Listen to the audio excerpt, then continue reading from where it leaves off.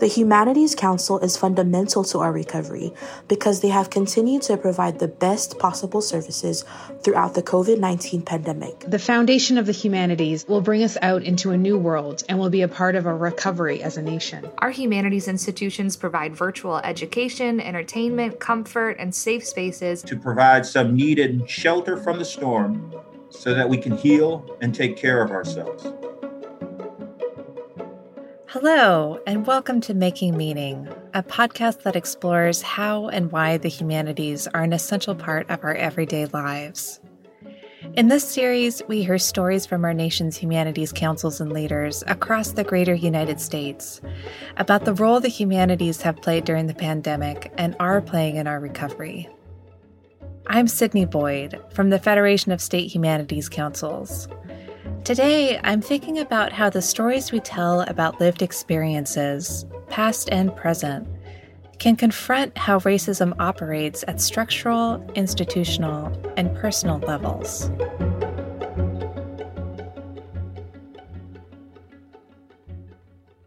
COVID-19 is not the only pandemic that Americans have had to face recently. Since 2019, hate crimes are up 40% targeting Black Americans and 70% targeting people of Asian descent, according to the FBI. There's a lot to learn behind those numbers, but a part of it has to do with empathy. How do we stand in someone else's experience and history to see the whole picture and our role in it? That's why I was interested to hear about a program that teaches people about the legacies of racism through an immersive experience. Participants assume different roles and work with a facilitator in a 90-minute interactive workshop designed to evoke a sense of reckoning with slavery's origins. It's called the Black American Tree Project and was an Ohio Humanities Grant recipient. I spoke with Danietta Najoli, who co-founded the project with Frida Epum in 2019. Since then, they've run the program in 10 different states, several countries, and with people from First Nations lands. The experience starts with a tree. We actually use a tree to represent the Black family and its lushness and wholeness in pre-colonial Africa, actually, what that looked like. And we have the Black American focus person standing with a family member on each of the branches. And they're in the physical presentation of this, they are connected with a piece of yarn that they're holding. Surrounded around the tree are institutional forces. So there are about 10 institutional forces that are all those different categories, like the medical industrial complex or society at large or education. So there are people that are seated around this tree and they have a pair of scissors near them. So when they read their script to justify the subjugation, they also take the scissors and cut the tie between the Black American focus person and the family member. And then they escort that focus person to the edge of society. So each time a vignette is read, a person is severed from their family and moved to the edge of society. And then you begin to see the visual progression of a fragmented tree, which depicts a fragmented family. And then you show the edge of society, which becomes more populated by people that have been broken from their family for various reasons. And it literally kind of shows a colony within a nation. So now you have this new group of people that have been severed from society. I know that a key part of this process is scripted dialogues and narrations. You have different roles for institutions that have led to the devaluation of Black Americans, like a real estate agent. Also roles for those affected by structural forces, like a homeowner. I'd love to hear a little more about the role scripts play in the experience. We wanted to have a visceral impact that cuts to the core of a person and helps them to recognize their own ability to affect positive social change in majority white spaces. But we also wanted Black Americans to feel a sense of truly being heard and seen in a country where there's not a singular collective and structural effort to make amends from the brutality and negative generational impact of American slavery. And so with the roles, we try to look at each main role, each institutional force, and try to empathize from the Black American focused person's perspective, from the family perspective, because again, when they're severed, what happens with the family? There's a hole there. And then the justifier. The justifier has a bit to say about justifying their position. So from, American slavery, there's justification there around bringing people here to basically make the country. And then there's also education. We show what happens there in education, even in home ownership. We look at that as well. And just trying to give a peek into a compilation of a person, because we're not taking a specific story and saying, okay, this is what happened. Like, for instance, with Emmett Till traveling to the South and being lied on, for instance. I mean, that we're not putting that because we feel like those stories you can get from different historical places, but we wanted to have a compilation that showed what could have happened to a particular person. And we also recognize that the fact of the matter is that in many cases, people have experienced multiple of these subjugations. So that we are breaking them out into vignettes just simply helps to illuminate them. But that doesn't mean that a person could not have experienced generational trauma through slavery and then on to education, then on to housing, and then the police system. That brings on its own set of compounding issues. Yeah, it sounds like you're taking empathy to this whole new level in your work. We really were looking at empathy as a main driver. We knew that a lot of times, if you're not proximate to the issue or proximate to the problem of any problem, but specifically with this, it is hard to empathize. And so one of the reasons that we have scripts is so that people are reading out of their mouths that they are the person in that moment. And it does something. I mean, even people who have been in this work, they have come through this project and they have said that it's really another level of learning and another level of feeling that they hadn't experienced before.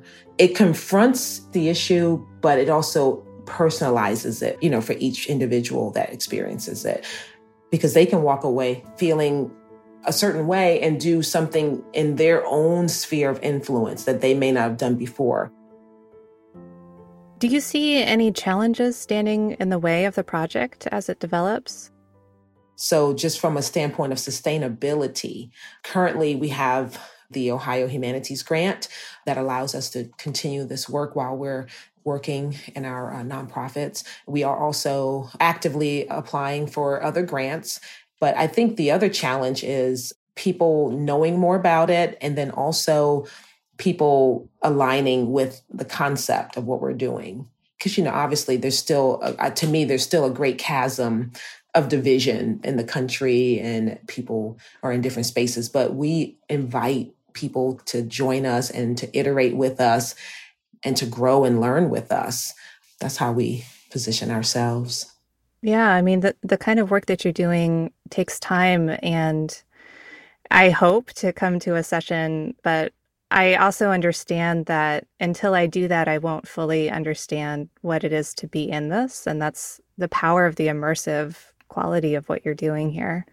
But it does take time, Yes. Because people have to go through it. Exactly. They have to go through it. And like you said, the time, which can prove to be a challenge for most people, because we want people to pause from the business of the day.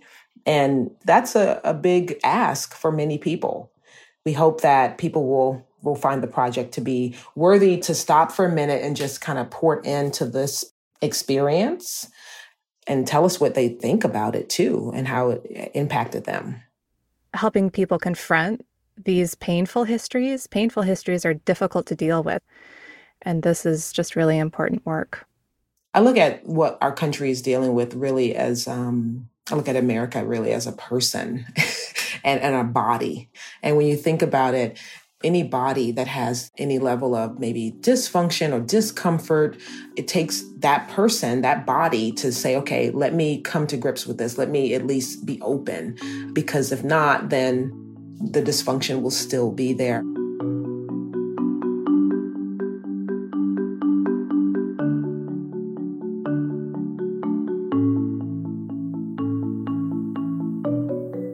Dysfunction has deep roots, so I turned to someone who studies just that, deep history.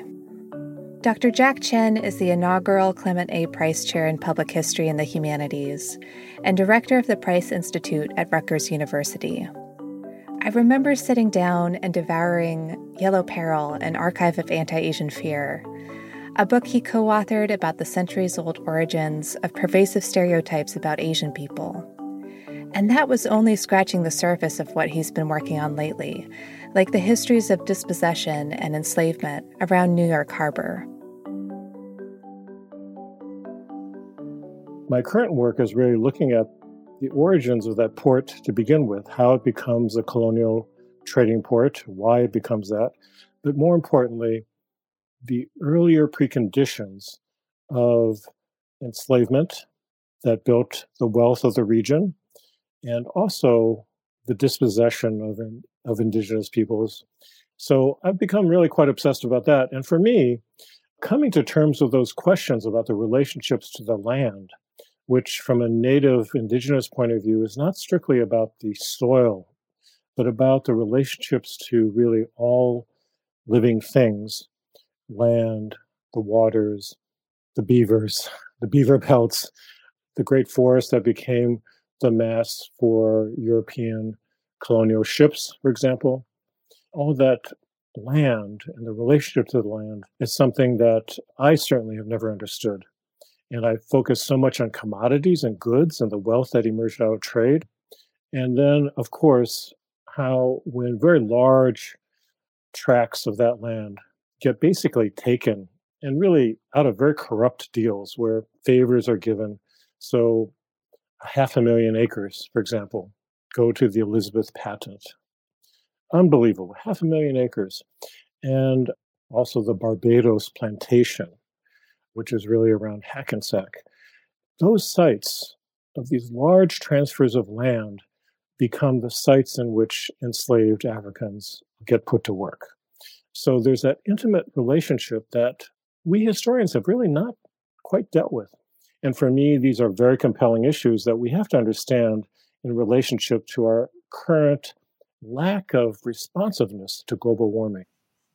Jack's work with eco-justice, anti-colonialism, and reconstruction efforts of indigenous communities is personal. His parents and older sister took a steamship from Hong Kong to Seattle in 1950. A year later, Jack was born in Madison, Wisconsin. He was the first U.S. citizen in his family. As a kid, he remembers that navigating stereotypes about Asian people was just a part of his everyday life. Later, he started uncovering histories of people and ideas outside of what his textbooks included. Peter Fitzpatrick talked about the founding myth of the West is that there are no myths, and that somehow it's all rational, it's all about legal structures and about the rule of law. But if we look into this earlier period, we know that that's really a story that we tell ourselves. So in some ways, I think these questions of founding myths of, well, why is it that there's discrimination against these people? Well, that's something wrong with those people, right? That would have been said of Chinese. That was also said, of course, of indigenous peoples, that they weren't really like good, independent, Western-minded farmers who were capable of owning the land as citizens. Those kinds of political and economic philosophies were really part of the founding mythologies of this nation in various ways and the judgments it waged on those who were other than the kind of Puritan Protestants and the values that they brought with English political philosophy as well. These myths get in the way of our ability to actually understand what happened. And they're convenient stories like the purchase of Manhattan and what were the original ecological relationships of the region and how did humans as the colonists begin to disrupt those kinds of relationships that indigenous people had cultivated for thousands of years, right? So those kinds of fundamental questions are ones we're asking now, but not ones that those mythological origin stories invite us to engage with. And we have to now create new stories. I think that's the challenge. Jack faced this kind of historical reckoning in his own family. When his parents immigrated, they had come on a visitor's visa and wanted to find a way to stay. But in 1950, the Chinese Exclusion Act was still in effect. The law only allowed a quota of 105 Chinese people per year, and that quota had already been filled. So his parents decided to have a baby on U.S. soil, and that baby was Jack. That quota was in place because of the 1924 Johnson-Reed Act, which separated quote-unquote welcomed immigrants from unwelcomed. The law basically favored European immigrants while excluding Asian immigrants, among other people of color. In his words, he wouldn't be here without the quotas or the exclusion laws. Two big things that drive his work, racism and eugenics, had a direct impact on his life. Yeah, in following Yellow Peril and Chinese exclusion, I've kind of hit upon the 1924 Johnson-Reed Immigration Act, which is driven by the eugenicists that were largely based in New York. So that becomes the basis of the eugenics and dysgenics discussion about well-bred or bad bred. And the bad bred, the dysgenic breeds, which then, of course, gets extended to the so-called races of mankind, individuals or groups that should be culled from the population. They should be eliminated from the population. So the 1924 Immigration Act, but also the Chinese exclusion law, but if we really think about it, also the dispossession of indigenous peoples from the lands and the enslavement of African Americans, et cetera, are really longer through lines of this kind of sorting system. Tracing dispossession and figuring out its origins has to do with finding and telling the stories of those communities that others, at some point, decided were quote-unquote unfit. Those groups were excluded in the big picture narrative that we tell about our country. So as America becomes more and more industrialized, and also as this country expands, that's where eugenics and dysgenic policies begin to kick in. Not so much as a false science, which it was, but really as a way of measuring, testing, and ordering society in a way in which the new emerging state, as it was becoming more and more powerful and more wealthy, it comes up with management systems that depends a lot on the statistical kinds of measuring obsessions that the founding eugenicists are also involved in. That's a very important distinction that I think we tend to ignore about the fit and unfit and the undeserving and the deserving as really central kinds of axioms of how the political culture emerges. In those moments, you get these dangerous and very oftentimes racially driven formulations of otherness in which those other people don't have the kind of internal values and virtues that we have, and therefore they are not us. And those kinds of values of who is a proper citizen, defined by proper ownership and proper property ownership, those kinds of distinctions of otherness and self play, of course, fundamental roles in the formulation of how American society expands and how that history that we can now recognize in the contemporary day is played out.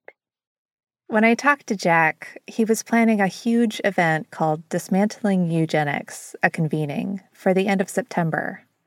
It would look to lift up grassroots movements and uncover oppressive legal and social structures in a very long history of racism.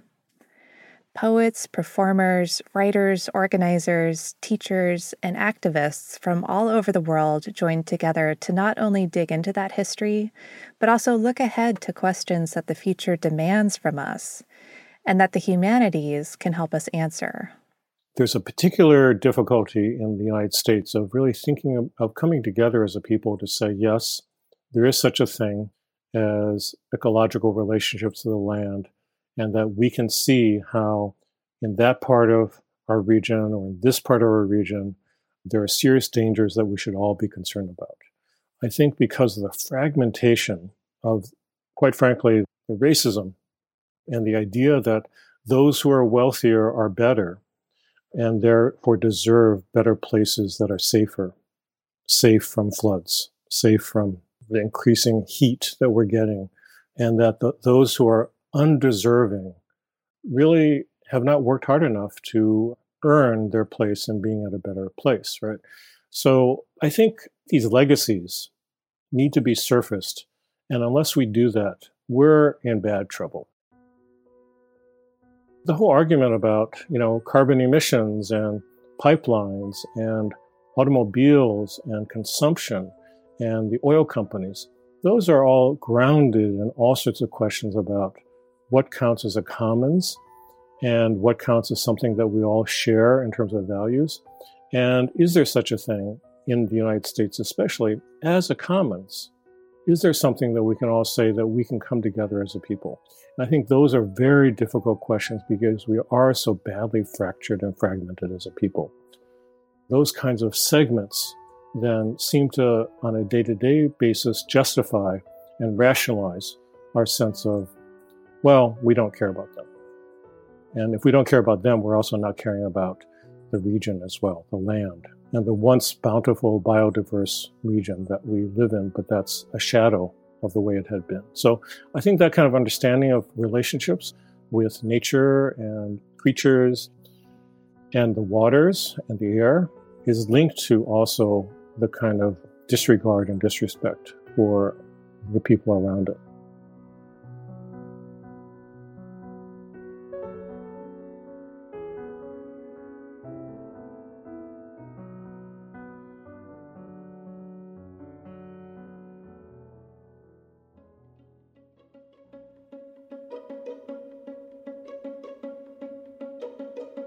Thanks to my guests, Dr. Jack Chen and Danietta Najoli. At the top of the show, you heard the voices of Faith Sayuli, Stephanie Gibson, Laura McGuinn, and Kevin Lindsay. Making Meaning is a podcast from the Federation of State Humanities Councils and is part of its Humanities in American Life initiative, which is generously funded by a grant from the Andrew W. Mellon Foundation. You can learn more about our work and member programs by visiting our website at statehumanities.org. The show is produced by LWC. Elizabeth Nakano is our producer and sound designer. Jimmy Gutierrez edited the series. Jen Chien is executive editor. Cedric Wilson is lead producer. You can find more episodes on Apple Podcasts, Spotify, or wherever you listen to your favorite podcasts. I'm Sydney Boyd. Thanks for joining us today.